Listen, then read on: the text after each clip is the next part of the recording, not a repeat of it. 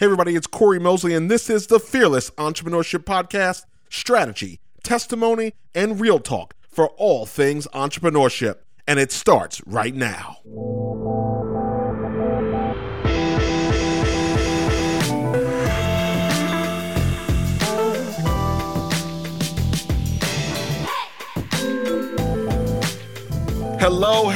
Hello, and one more for good measure. Hello. Welcome to another edition of the Fearless Entrepreneurship Podcast. That's right. This is the place where we're talking about all things entrepreneurship, business growth, opportunities. We're dropping all kinds of knowledge bombs. I've got guests from all over the world that have given their time to come in and share their stories, share their feedback, their advice, all in the mission of helping you start, grow, expand, build, save, turn around your business. I'm your host, Corey Mosley, and I want to thank you for tuning in this week. I continue my my mission to bring you interesting people, bring you people from all over the place. Many people I know for a number of years. Some are new faces to the podcast. And today's one of those days where I get to kind of pull from my network, so to speak, and bring you, arguably, I think one of the sharpest, hardest working guys, certainly in the advertising, digital marketing space, somebody that you really, really need to know. And I think you're going to not only enjoy the story, which may resonate with you. We all come from different walks of life. So some of us, and many of you who listen to the podcast regularly have heard me talk about, this idea that there's just kind of two schools of thought. There's a school of thought that to find a wild degree of success, you have to go through these great tragedies and, these great turning points and dark moments. And that's a subset. You've also heard my philosophy on making sure that there's balance, making sure that people who, didn't meet with adversity have confidence and know that, hey, just because I wasn't, born on an abandoned building, that I too can still make it. I could have had two great parents and come up great, and I still have a shot. It doesn't have to be an adversity moment. So, it's very important to me to have that ebb and flow and create that balance for all of our listeners. Now, I've got a guest today. Troy Spring is his name. It's like a cool name, Troy Spring. It's like a fun name, like you have high hopes for him. And Troy, he's going to deliver. He's the CEO and founder of a company called Dealer World. Now, Troy built this company on the foundation and simple belief that if you drive enough customers and leads to a qualified team of sales professionals, all the other BS goes away. So being successful in his business is just that easy. Now, he currently employs over 30 professionals and houses a 100% in-house advertising agency, which he coins a performance agency. Now, his passion and vision for helping business owners led to one of his prime mottos, which is, we do not sell anything. We find clients that need help, and we help them. Troy lives at the base of the Pocono Mountains, in PA with his family, and enjoys a round of golf every now and then when life allows. Troy, thanks for joining the show today. Hey, Corey, thanks so much for having me. I am looking forward to this. I appreciate you having me on. Well, listen, I want to talk to you for a number of different reasons. I mean, number one, you're the listener, right? You've lived the entrepreneurship grind, lived the hustle, seen growth, looked at the challenges, started as employee number one, and have now gone on to build the business. And, ultimately, an entrepreneur's work, as you probably would agree, is never really done, right? It's never really completed. It's funny that you just mentioned, and I think it's pretty relevant, that I still enjoy a round of golf when life allows. And I think some of that's the life of the entrepreneur. You at some point think, once I have 20 employees and a bunch of clients and multi-millions of dollars of revenue, that you'll be on the golf course. And, quite frankly, the entrepreneur spirit doesn't really leave you. All of a sudden you wake up one day and you've got a company that needs your support. It needs your protection. You want to protect your clients. You want to protect your employees. And so, it really just never, you're right, it's a journey. It's definitely not a destination. I think when I started it, I thought it was a destination, and you learn very, very quickly it's a journey. Right. So let's talk about the journey, because you've had an interesting one, to say the least. Why don't we just dive in and talk a little bit about your backstory? Who is Troy Spring? Yeah. You want me to start from like when I was 4 years old or something? Listen, I've had people start from knee high to a grasshopper, but Yeah, right. and listen, anything that you feel has shaped you in that experience, feel free. Yeah, I think I'll give you the very quick, condensed version to get up to a certain point. And that would be I was 18 years old, fresh out of high school. I needed a job. I owed my dad $500, and I got a job selling cars. And I paid him back my first week. Realized I kind of liked that business. I had a free car to drive. My dad was paid off within 7 days. Back in the 80s when that was demos were really still a thing for even an 18-year-old kid on his first day.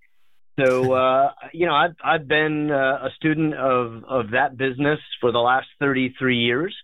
My goal really at one point was to become a general manager of an auto dealership. I did that in my mid-30s. The height of that retail career, I was overseeing multiple dealerships. And I realized pretty quickly that I really, really enjoyed advertising. I really enjoyed the fact that I could drive traffic and felt that it was pretty universal to any business, really. And so, I ended up starting an ad agency. But quite frankly, the story is a little deeper than that, as you well know, and you probably want me to kind of share, I want you to share whatever level you feel comfortable with, but I'm sure somebody out there can resonate. Yeah, I think, based upon the audience that you have, there could be somebody listening that's wondering, how to go about becoming an entrepreneur. Many. My story goes like, right. Yeah, how about it? So, I think that, a funny backstory is I say this all the time to people that I just have casual conversations with, and they ask me, how did you build a business? And I think we've all heard the saying about, burn your boats. Right, burn the ships. Yeah. Yeah, if you're going to take the island, burn your boats. And, kind of my joke is, my boats were burning. I didn't burn them. I didn't set them ablaze. My boats were just burning.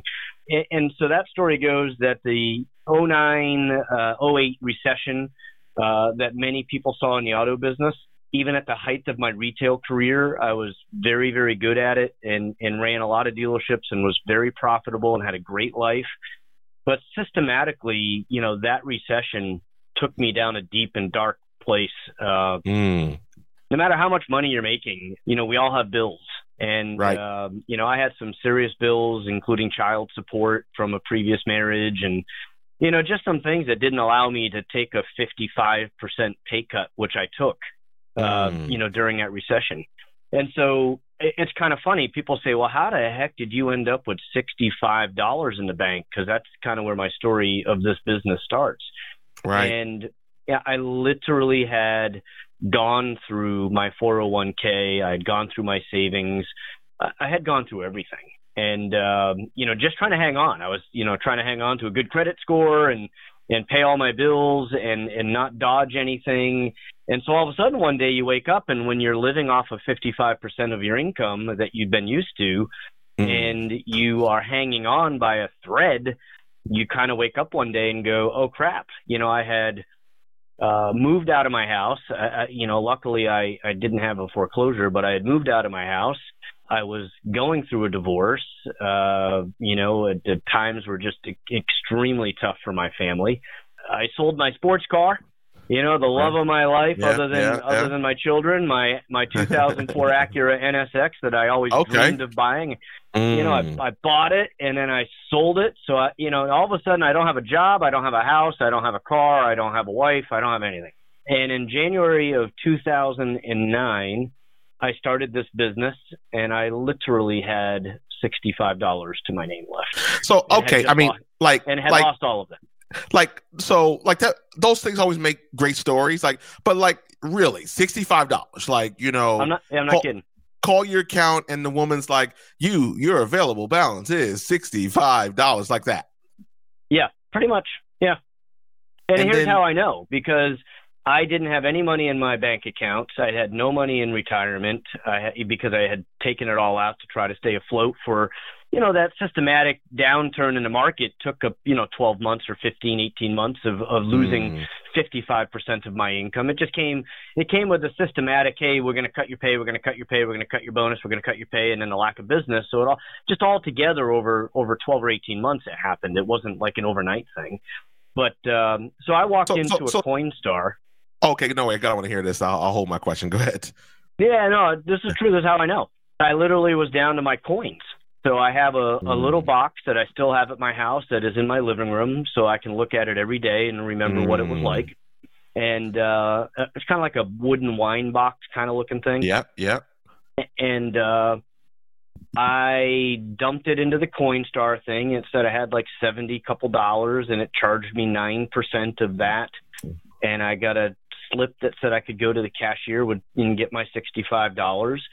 And my 4-year-old son at the time was with me, and we walk out of the Coinstar deal, and which was in a giant supermarket. Yeah. Yep, right up front, right? So everybody thinks you're just cashing in change. No, I was cashing in everything I had. Wow. I walk out, and my son sees a Cold Stone Creamery ice cream shop, and he's like, "Dad, can I get ice cream?" And quite frankly, it's a turnaround point in my life where I was just, I had been hanging on and kind of dealing with what the curveballs life was, sending me, and I was certainly depressed about it. But at that moment, I was kind of like, "That's it, I'm done." My son wants ice cream, and I'm going to be down to $61, and now I'm pissed. Like I had just finally had it, and it was a turning point for me, quite frankly. But I think mostly because I like ice cream, and I didn't buy one for myself. I was like, I'll get him one, and I sat and watched him eat it, and I was so jealous. I'm like, dang, I want one. And so there's a true story of, what life had really brought me to my knees, and that ice cream moment really pissed me off and was a turning point. So let me ask you an honest question here, right? Yeah. So. Yep.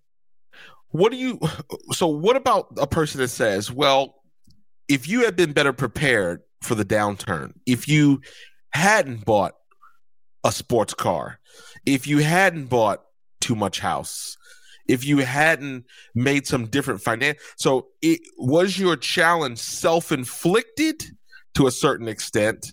Or, hey, you know what? Nobody's ever asked me that question, and I really respect it, and I'll answer. Well, that's how I rock here. That's how I'm. Man, I love it. Barbara Walters, Oprah 2.0 out here right now. Look, I'm a lastborn, so if you've ever read Birth Order or anything about Birth Order, us lastborns, live a little different life than firstborns and only. And so I was married to a couple of lastborns, and I probably did have expenses a little higher than the average Joe. But, I was also making a very, very strong living. I had a large child support payment, and I also had to have a life. So I was kind of supporting two families. I had free cars to drive. I shouldn't have bought the NSX in hindsight, but hindsight's 20/20, as they say. And when you're living that life, and every single year your income's going up year after year after year. Yep.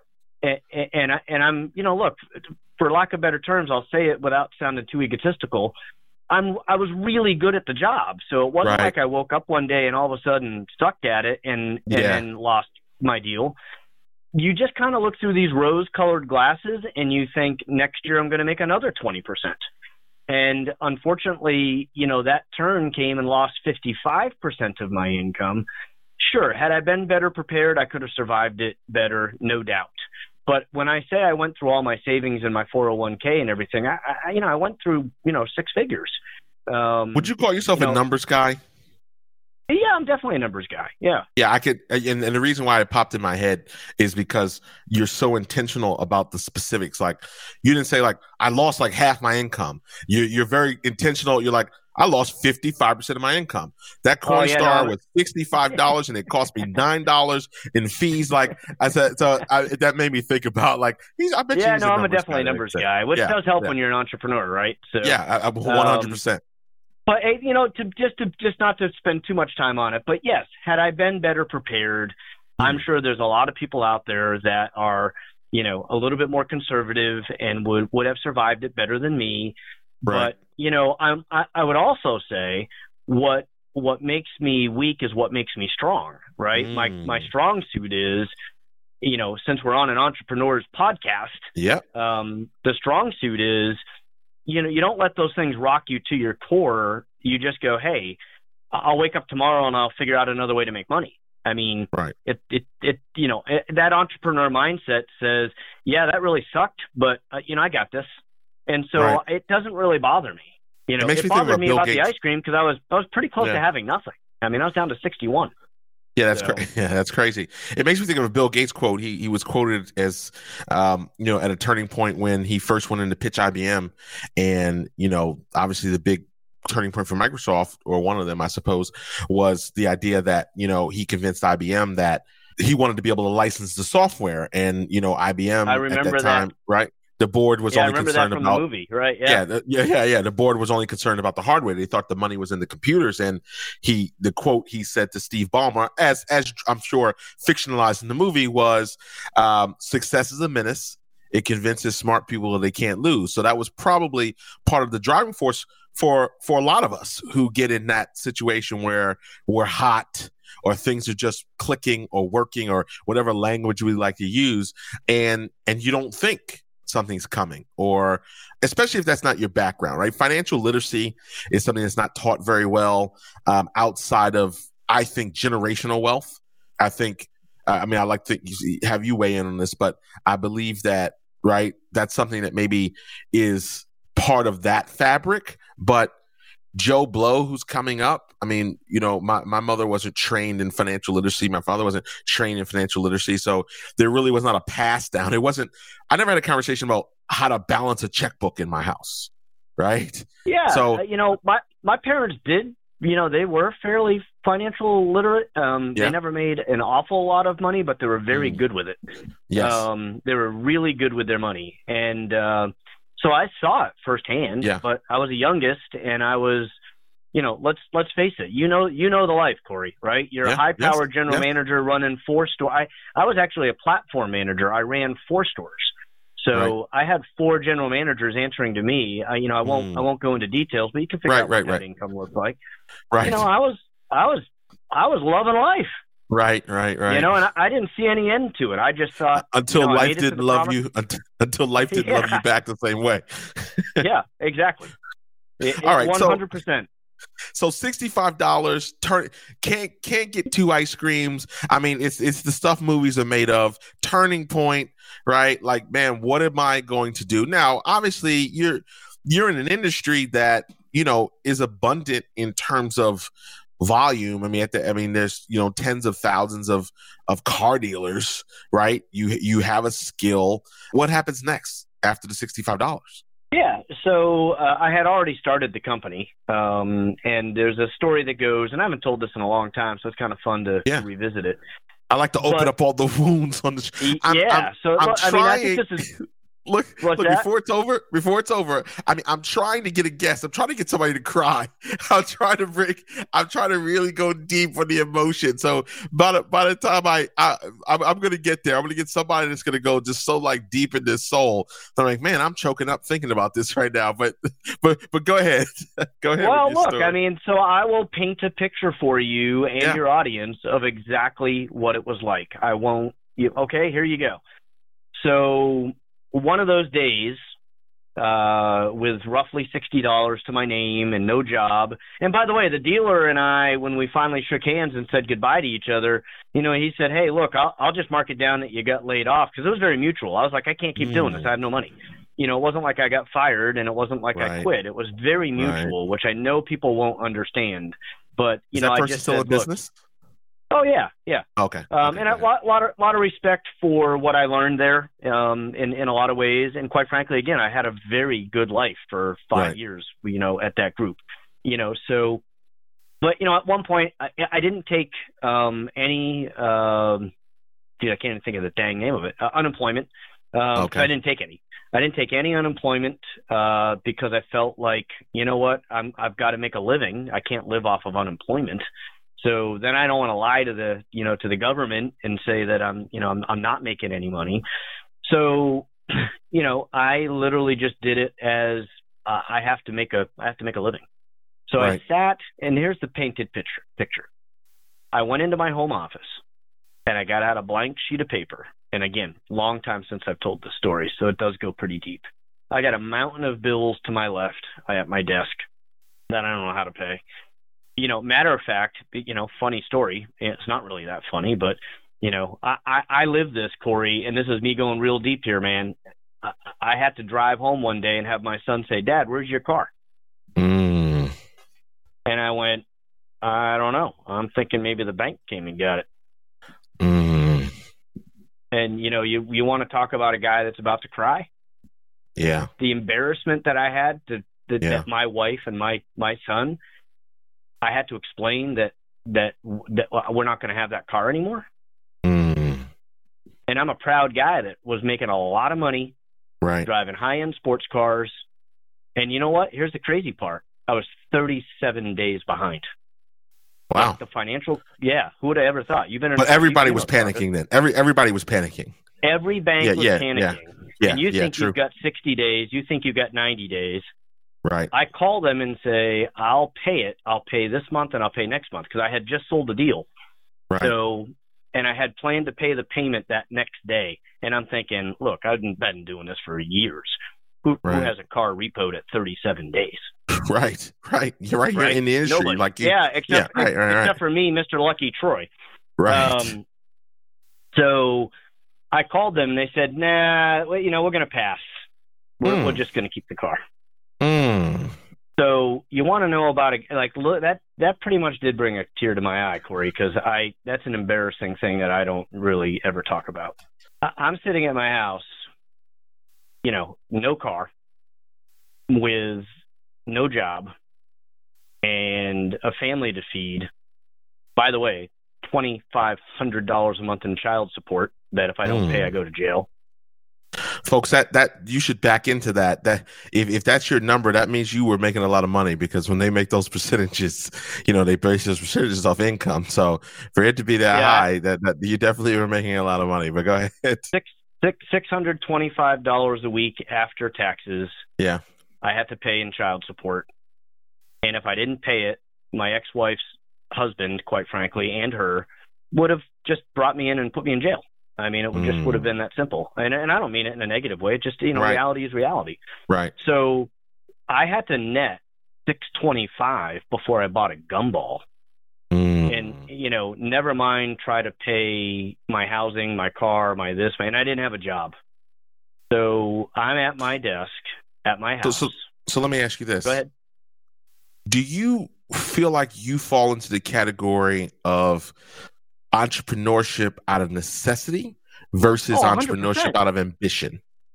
Both, but because when you were on top, when you were on top of the mountain and working your deal and working for the company, you weren't saying to yourself, "Man, I got to go out and start my own agency." Right? It wasn't. No, but I did feel entrepreneurial to a certain extent there too, Corey, because I've always been semi-entrepreneurial, and I felt like, hey, I've got this job where, my income kept going up and up and up because of my talent level, what I was producing, right? I wasn't just getting a higher salary, I was getting a higher percentage. Right. So in some ways I felt entrepreneurial even at that level. Right. But I did, even though I was an employee, I get it. It's not entrepreneurial, but you still have that sense of, hey, I'm in charge of my income. Right. Right. So, and that's why I was good at it, because I knew how to work that pay plan and make it successful and do a great job for the dealers, and it worked. But so I'm now at home at my desk and saying, what do I do? Like, you don't go out and get another job for the kind of money that I had been making. Right. They just weren't there in 2009. So I sat at that desk and I got out a blank sheet of paper. And I had in my previous life sold a lot of direct mail. I was really well known for it. 12 years prior to going to work for this dealer group who actually hired me, a little tiny backstory to that. So I got hired basically by the group that I worked for 5 years because they loved my fire, my energy. They said, hey, we'll teach you how to run a car dealership. Because I was really their direct mail guy. So I'm a closer by nature. Okay. So for 12 years, I did one-man band like super sales. Okay. I would sell the people mail. that don't know what that means. What does that mean? Super sale, like obviously our general audience doesn't know what that means. Yeah, no worries. So So, everybody's gotten a piece of mail at their house to come to a car sale, right? This Thursday, Friday, Saturday, we're having a big sale and come on down. And so for 12 years, I would send that mail out. But then the difference was I would go to the dealership on those 2 to 3, 4 days that we had an event. And as customers would come through the door, I would be 100% in charge of whether or not we sold cars. So I would work the numbers. I would talk to the customers. I was responsible for closing deals.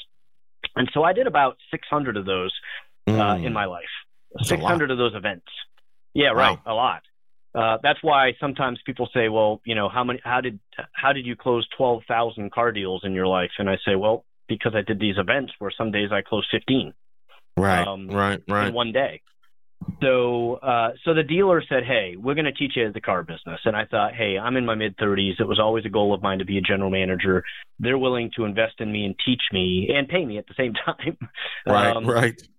And so I took that opportunity. So kind of luckily, when that all kind of came to the head of the $61 that we already discussed, I went back to my house and I'm at my desk and I got that blank sheet of paper and I got a mountain of bills next to me. And I just simply said, I know direct mail. And so I've got to design a mailer that is different than anything anybody's seen. It's got to be really relevant in this day and age. Dealers have to believe, my clients, for your general audience, my clients have to believe there's going to be ROI at the end of this deal because they won't spend money on anything in this horrible economy. So I'm trying to design a product, if you will, that I can go out to my client base in a horrific economy and have them say, I see this as a savior. I see this as a good investment in a horrible economy, because if I can change 2 5s, for 3 10s, I'm going to do it every single time I can in this horrible, horrific economy. So I knew that my client base would be receptive to listening to anything that provided ROI. And Gotcha. so I was, heck bent on, I better come up with something, because necessity, as you just said, I've got to be able to go out on any given day and be able to bring in some money to feed my family. Right. And so I came up with a couple of direct mail pieces that started this company. I was one of the first people using microsites. So what we did was, instead of just saying, hey, I'm going to send out a piece of mail and hope people respond to it. Right. In 2009, and you know how things have changed internet-wise and Sure. whatnot in the last decade. In 2009, I was building microsites, and here's how I did this. This is crafty. Hey, entrepreneurs listening, you better be crafty if you're undercapitalized. I like, yeah. You better be crafty if you're undercapitalized. And I'm a crafty son of a gun. So I went to this guy and said, hey, would you build these microsites for me? I can't afford to pay you the $10,000 you want to build them. But I'm going to go sell these events, and I'll send you a check for $500 every time I sell one. So I got $20,000 worth of websites built for me in 2009 that I didn't even pay for. And so what we did was we came up with, as an example. Does that make you smart, shrewd, or does that make the other person crazy? Where does that fall in the mix? I think it was just a good business deal. I was lucky to find a guy that was willing to bank on me, and it was good for everybody. I think it made me smart. I think it made him shrewd, in a way. He did the math and said, hey, if he sells a bunch of this, I'm pretty golden. Well, he made more money in the long run. He definitely made more money in the long run. And I was able to build it into every deal, and I didn't have to come up with the money, and then I had a product to sell.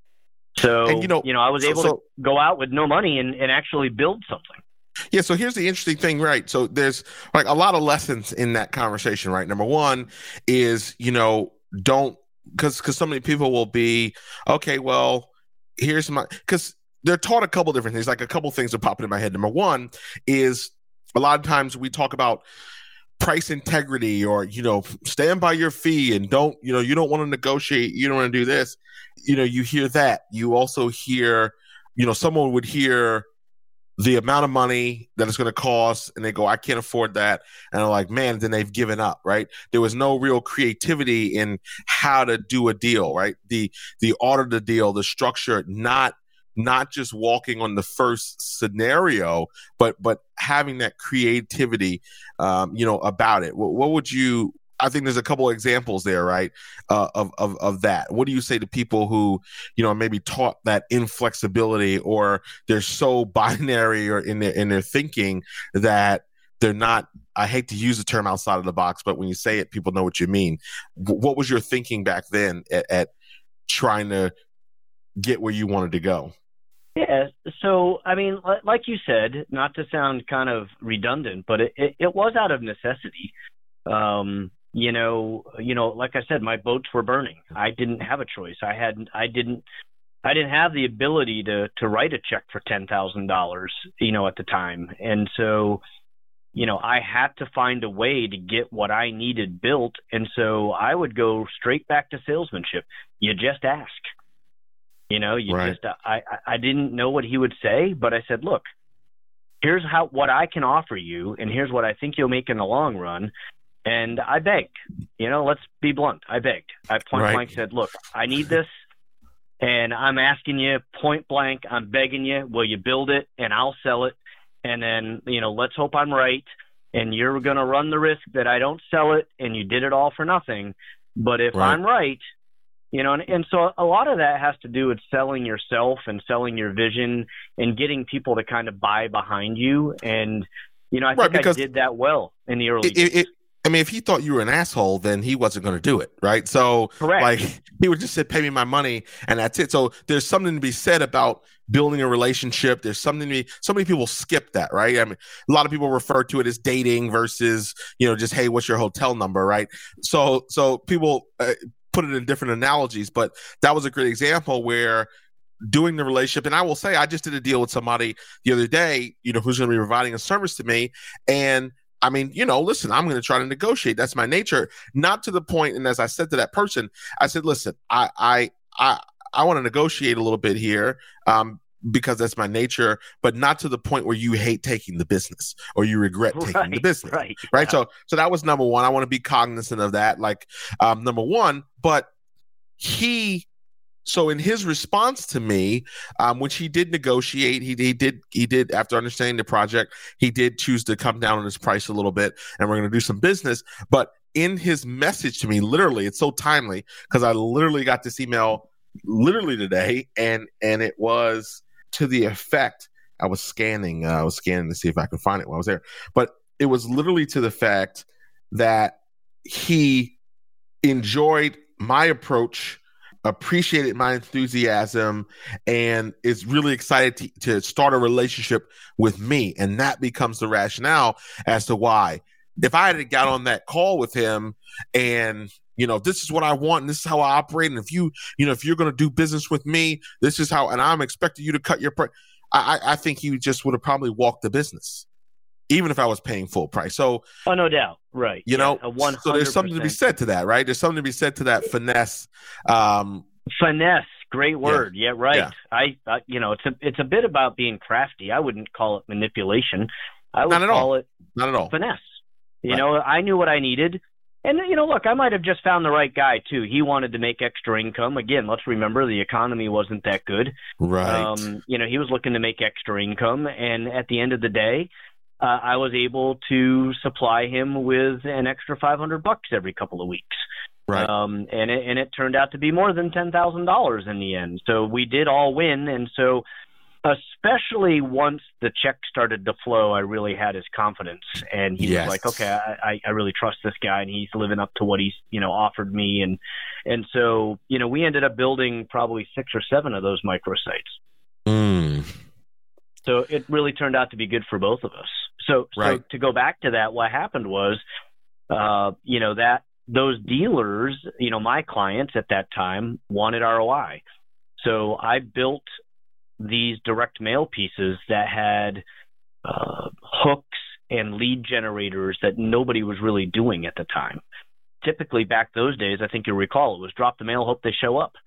Right. I had call tracking, call recording. I had microsites that had lead generation on them that was very strong. So is it fair to say that you took a model that was, you didn't just say, hey, I'm going to create an agency and then now here I am, hear me roar. If you build it, they will come. You had to take a practical look at where you could add value in a different way, because advertising, and correct me if I'm wrong, my observation has always been, especially when it comes to an agency relationship, a lot of times those things are hard to break, like those relationships, Yeah, I would agree. Yeah, where somebody's been working with the same person for 5-6 years. So you just show up and go, hey, I'll do it, I'll do it cheaper, or I'll do it whatever. A lot of people don't want to go through even the risk of, does your stuff work, or will your creative, will your your spiel to my audience work better? Or, hey, I do golf with my ad guy every Tuesday, and I do this with him and I do that with him. And, I'm not convinced that you're going to be so much better. So I'm just going to stay with the people I have a relationship with. So you had no choice also to come with something different. You had to have that moment where they were going, wow, we've never seen this. My guy doesn't do this. So now. Yeah, we weren't an agency at that time, Corey, to be fair. Okay. All I did was sell this one linear product, which was direct mail with lead generation. I wasn't a full service agency. Okay, good point. I was a one-man band with a linear product, and so they would sometimes flip me to their agency, right? And then the agency would say, "Hey, that worked pretty good," and then the agency would give me deals. So let me ask you: This is a good lesson opportunity here for people who try to do too much. And obviously I talk to entrepreneurs weekly, whether through my Inner Circle coaching program, the people that are working with me directly, or people who are looking to work with me. I constantly get emails. I constantly, whenever I do a TV spot or something, I get, follow up from that. And what I find interesting, scary as a trend, is there's this desire to do everything, right? I mean, I talked to one guy. He's like, well, I'm in real estate, and I do coaching too, Corey, and I'm doing credit repair, and they see that as the definition of an entrepreneur. And I said to the guy, I said, not everybody's Elon Musk, buddy. Yeah. I said, you do coaching, huh? And I said, well, let me pull up your website, and it was like $99, and I'm a pretty direct guy. And we were doing this on video. So we were like on a Zoom, so I could see him. He could look at me, and I looked dead into the camera, and I said, $99, you can't be very good. Because so hey, one of my mentors always told me, nobody knows the value of their product better than the person selling it. Right? Nobody knows the value of your product better than you. Yeah. And so if he's priced it at $99, he knows the value. Right. So you hit on a good point, which was, you were like, hey, I wasn't thinking about taking over the world. I wasn't thinking about all of and we'll get to where everything that you guys are doing now and how you've come full circle. But you said, I've got this thing. It is a differentiator. I'm going to go out and try to sell the hell out of it as much as I can. There it is, right there. That's exactly what happened. Yes. Right. And you took that one product and you doubled down on it versus going, oh, well, what else buddy, do you need? I tripled down on it. You want to hear what I did? You want the entrepreneurs to really hear something like deep? Please. So I had no money, right? Have you ever heard the saying that, betting $10 that you're going to make a putt isn't a really big deal? Betting $10 when you don't have $10 in your pocket's a pretty big deal? No, I have not heard that, but I get it. Okay, so I'm a golfer, and the joke on the golf course is it's not that big a deal to bet that you're going to make the 6-foot putt if you have the $10 in your pocket. The real pressure is when you don't have the money in your pocket. And so I took that mail piece that I told you that I thought would provide ROI. I had no money in my pocket, and I went out and I guaranteed that it would work. So if one of my clients spent $10,000, $12,000, $15,000 with me, right, and it didn't work, I had to pay them back. Right. And I didn't have any money, but that's the only way I could get the deals to close. Right. Because I would sit in that economy and I'd say, look, you had to take away the objection. I had to lower the barrier of entry, right? And so I had one that didn't work. Right. And then I got real crafty, and that's a whole different story. But I got real crafty and figured out how to pay the guy back. I never stiffed anybody. Right. And then it worked. And here was the cool part. Once it worked, once I lowered that barrier of entry for 4 or 5 deals, and I got some references of people that said, hey, that worked, then I could go out and sell it without having to give that guarantee. But my first 4 or 5 deals, I could have gone $75,000 more in debt. Right. So, you got to believe in what you're doing, and you've got to go all in. Well, that goes back to your statement, right? That goes back to your statement about no one knows the greater value of the product. And I think back to, some of the workshops that we do, the last workshop that we did last year, and there were these guys that I was trying to get on the hook that weren't responding to the emails, weren't responding. And, when you're working with sponsors and all this other stuff, you've got pressure to deliver for your sponsors. And I remember I know the quality of my workshops, and I know what happens in my workshops when people come, because I kind of oversee that content and my speakers and all those things. And one of my last methods was, hey, listen, dude, you send your guys and they hate it, I'll give you your money back. And I'm telling you, 5 minutes after I sent out the email, he's like, all right, I can't turn that down. And then boom, there was 9 people from his organization started registering for the event. And as I knew, because I had confidence, everybody, I'm not saying because I'm so great, I'm just making the point. I knew at the end, it was a fool's bet, as they call it, because I knew that his staff was not going to come back and go, oh, this sucked. So, but it was what it took to take it over to get him closed up. Sometimes you gotta, have that level of confidence in your product or service. Hey, by the way, I've heard you speak, and that was a good bet on your part. Thank you. My pleasure. So you kind of get this working. Again, by no means out of the woods, right? But no. Give me some milestone moments between that point and now where you are today. I think you just moved into new offices, and you're continuously growing. You've got layers of management now where I don't think have to work yourself to death anymore. Give me just some milestones without taking me through the whole 10-year run. Give me some milestone moments for you in that process. Yeah, no, there are a couple. There are a couple that I look back at and say, if I hadn't have done that, I wouldn't be where I'm at. So one was, as you well know, you probably remember a book that was written by Brian Pash and Tracy Myers in 2012 called The Unfair Advantage. Yes. That book had a lot of players in our industry, right? I mean, you have a wide general audience, so I'll just say it that way. That in our industry there was a lot of players that were in that book. So I had an opportunity to be in that book, and I took it. And I'll leave some of those details on the table just out of courtesy to everybody involved. But it wasn't an inexpensive proposition, because I had to fly to Vegas to promote it. And remember, these are the days that I didn't have any money.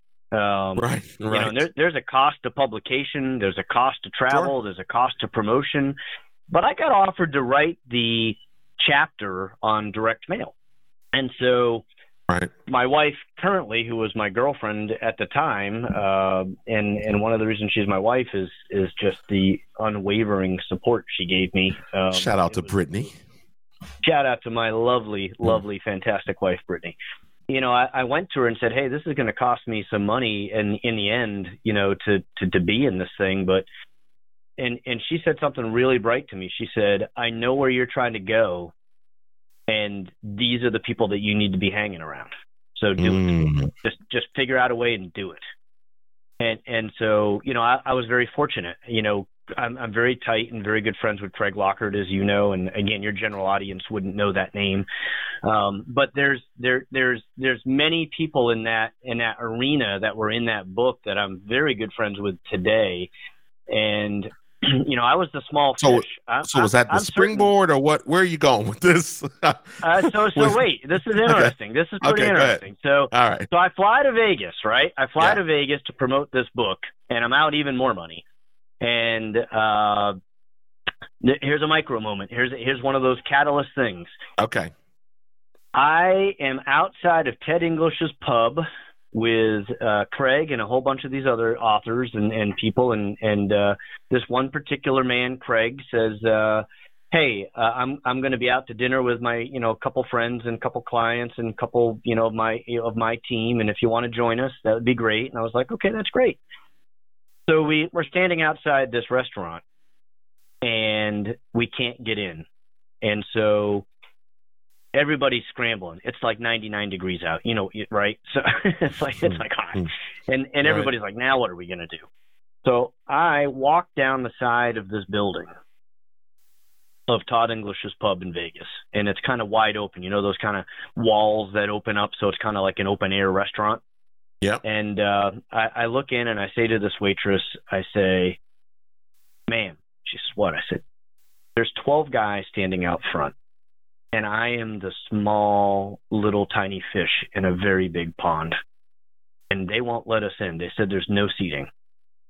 And remember, I don't have a whole lot of money, but I got a couple bucks by this point. And I said, "I got $50 if you could seat the 12 of us." She said, "I'll take your money, meet me up front."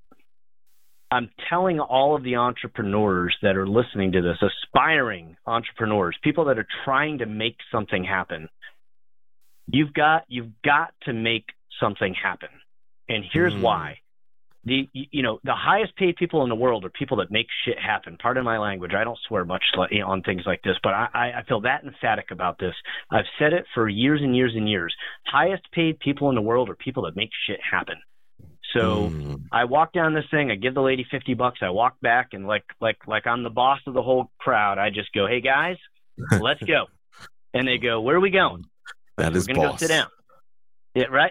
Look, I mean, I got to make something happen. I traveled to Vegas with money I don't really have. And I'm thinking, I just want to make this crowd happy. I wasn't looking to be like a hero. I wasn't looking to I was just like, let me do the right thing. This guy invited me out with his group, and they can't get a seat, and everybody's scrambling, and all of a sudden his group is about to disband. And so I got lucky, and I got us all sat down.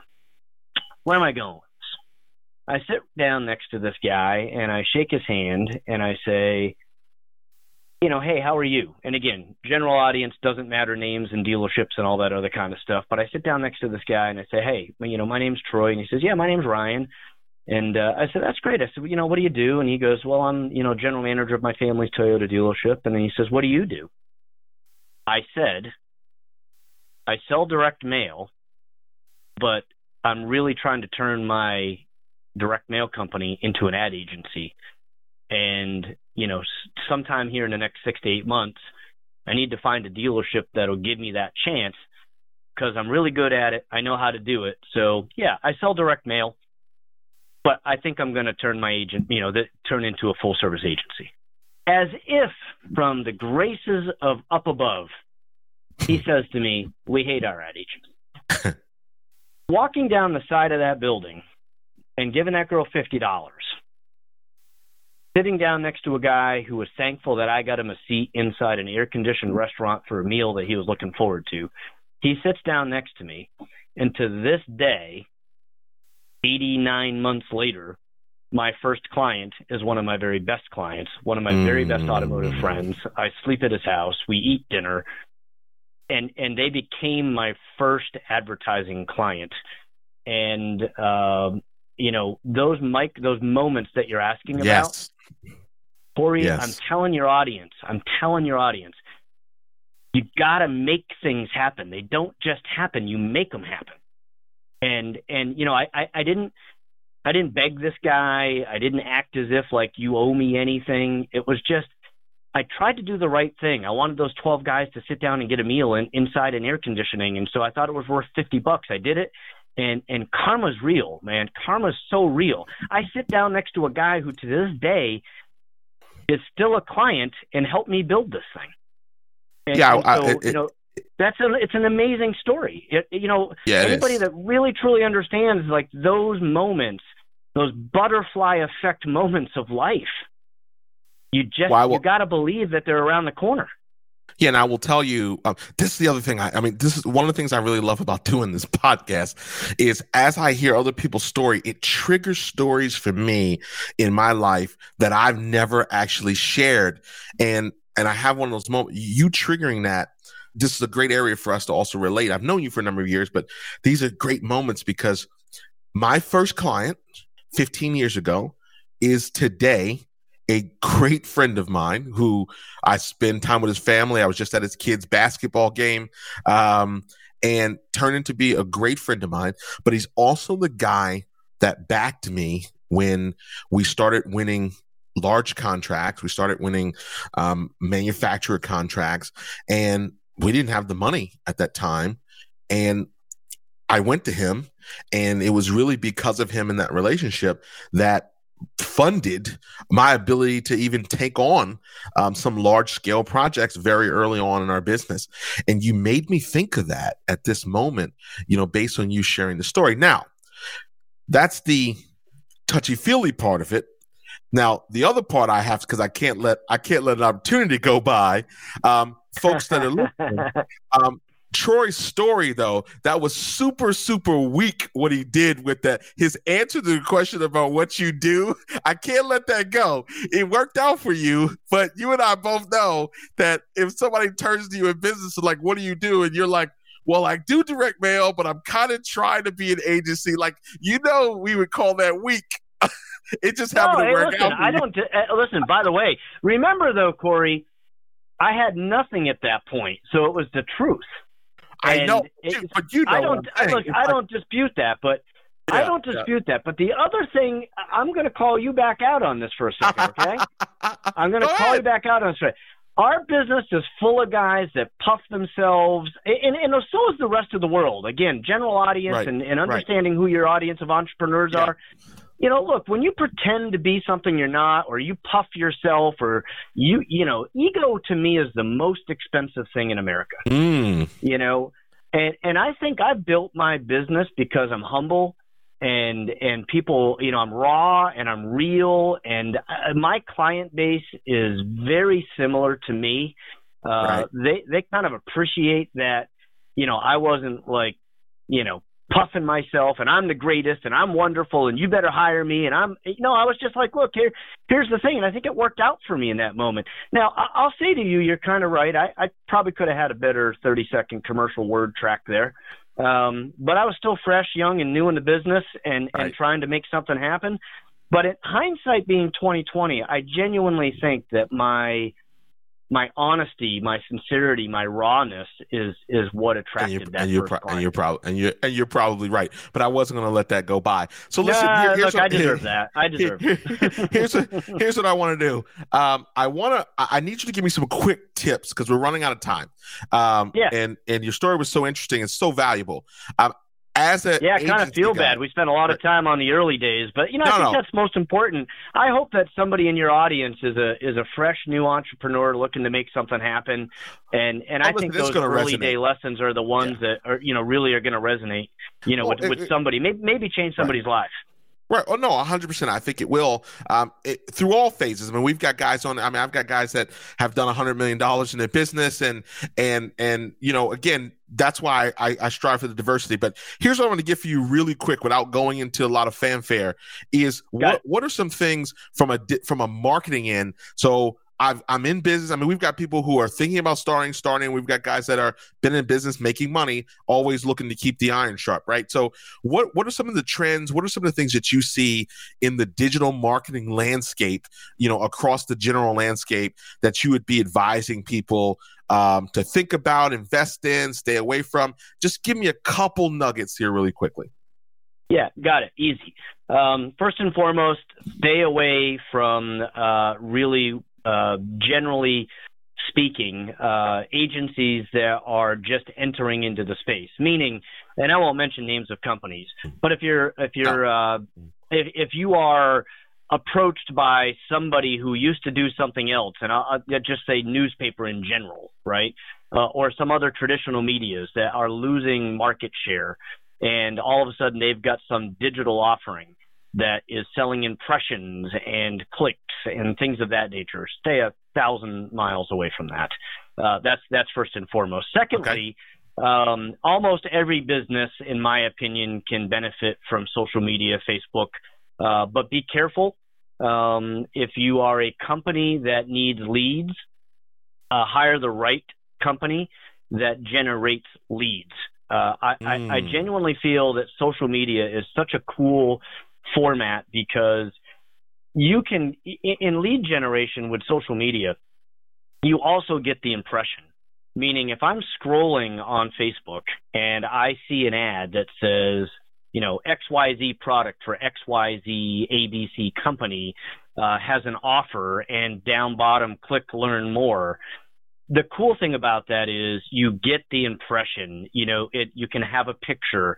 Pictures are worth 1,000 words. You can have some copy there. You can maybe even have a canvas ad or a carousel ad, and people can see multiple offerings that you have, i.e. an HVAC as an example. If it's an air conditioning unit, you can have 10 offerings that you have, your least expensive to your most expensive. And so even if you don't generate a lead, just like radio television of the old days, which, by the way, we still do a lot of radio and television. I still think it's extremely relevant to certain industries. But you asked about digital marketing. Yeah. So from that standpoint, or whatever. Facebook, I'm fine. Whatever you want to. Well, yeah. Facebook offers the ability to have that eyeballs on your ad. So you can see the ad, you can relate to the ad, you can kind of see the offerings. Facebook operates very similar to traditional media. They track reach and frequency, which is everything anybody ever spoke about in radio and television. So it's how many times did they see the ad too. So go for a high frequency because you've got to become top of mind and sticky in the consumer's mind. So, let it get some grip. That's why they call them GRPs, but you kind of enter this little I in there, and we call it grip in the ad agency. Your thing's got to get sticky. It's got to get grip. So if I'm scrolling over a month's period of time and I see your ad 7 times, that's better than seeing it once or twice. So at that point, you might have people that pick up the phone, click to call. They might even, if you're a local business, just walk into your business. You might see a lift in your business without seeing anything incremental as far as website visits and or leads.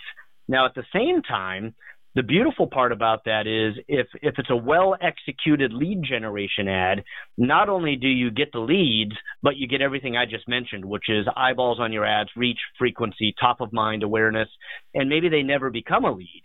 But with Facebook, at least, that and almost any business, can benefit from a really well executed lead generation campaign that will provide ROI. Do you have a favorite medium right now for advertising? Yeah. I mean, I think. Or is it budget specific or? Yeah. I mean, I want to be careful here because I think every industry. Even though we're fairly, again, automotive, but, I think everything that we do will transfer to just about any industry. So it depends upon the industry. You're still trying to bring customers. So, yeah.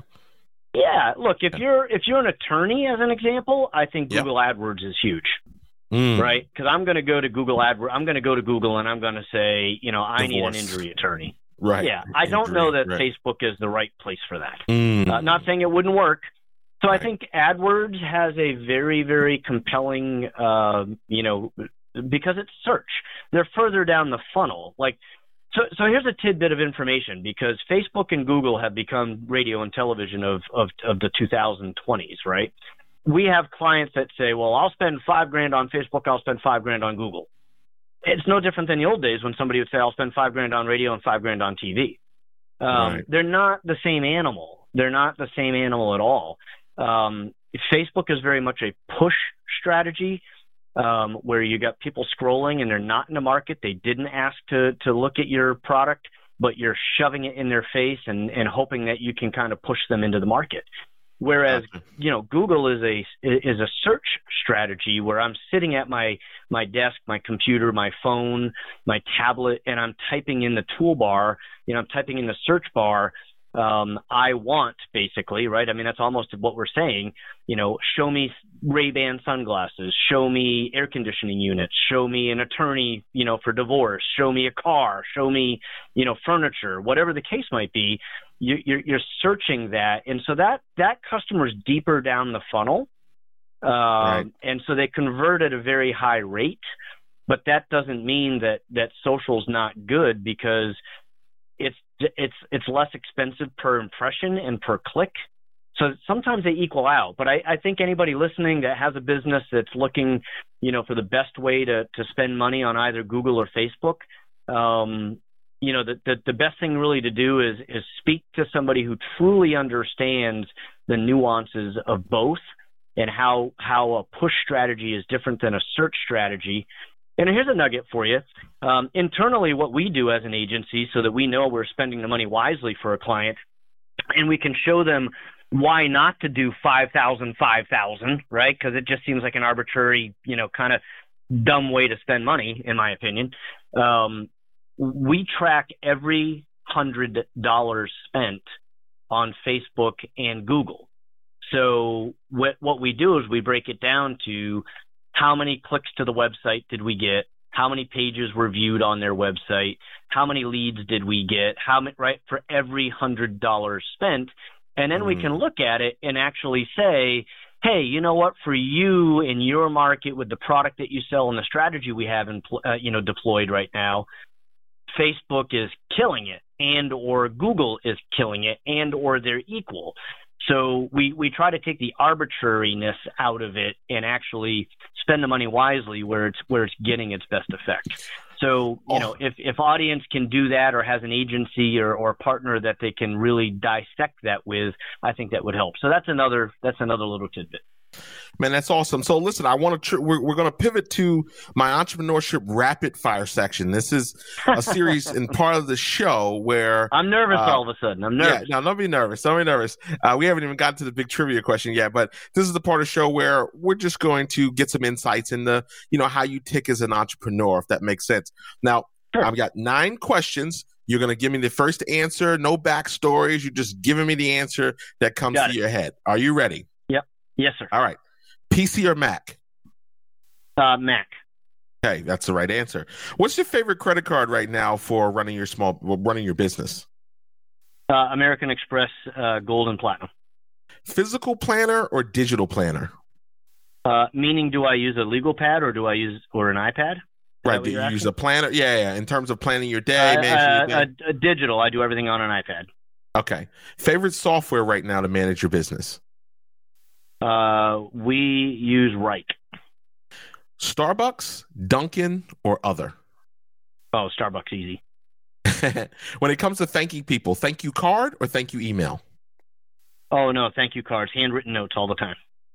When it comes to your learning, reading, hardcover, tablet, or audiobook? Hardcover. What would you say is your next big goal?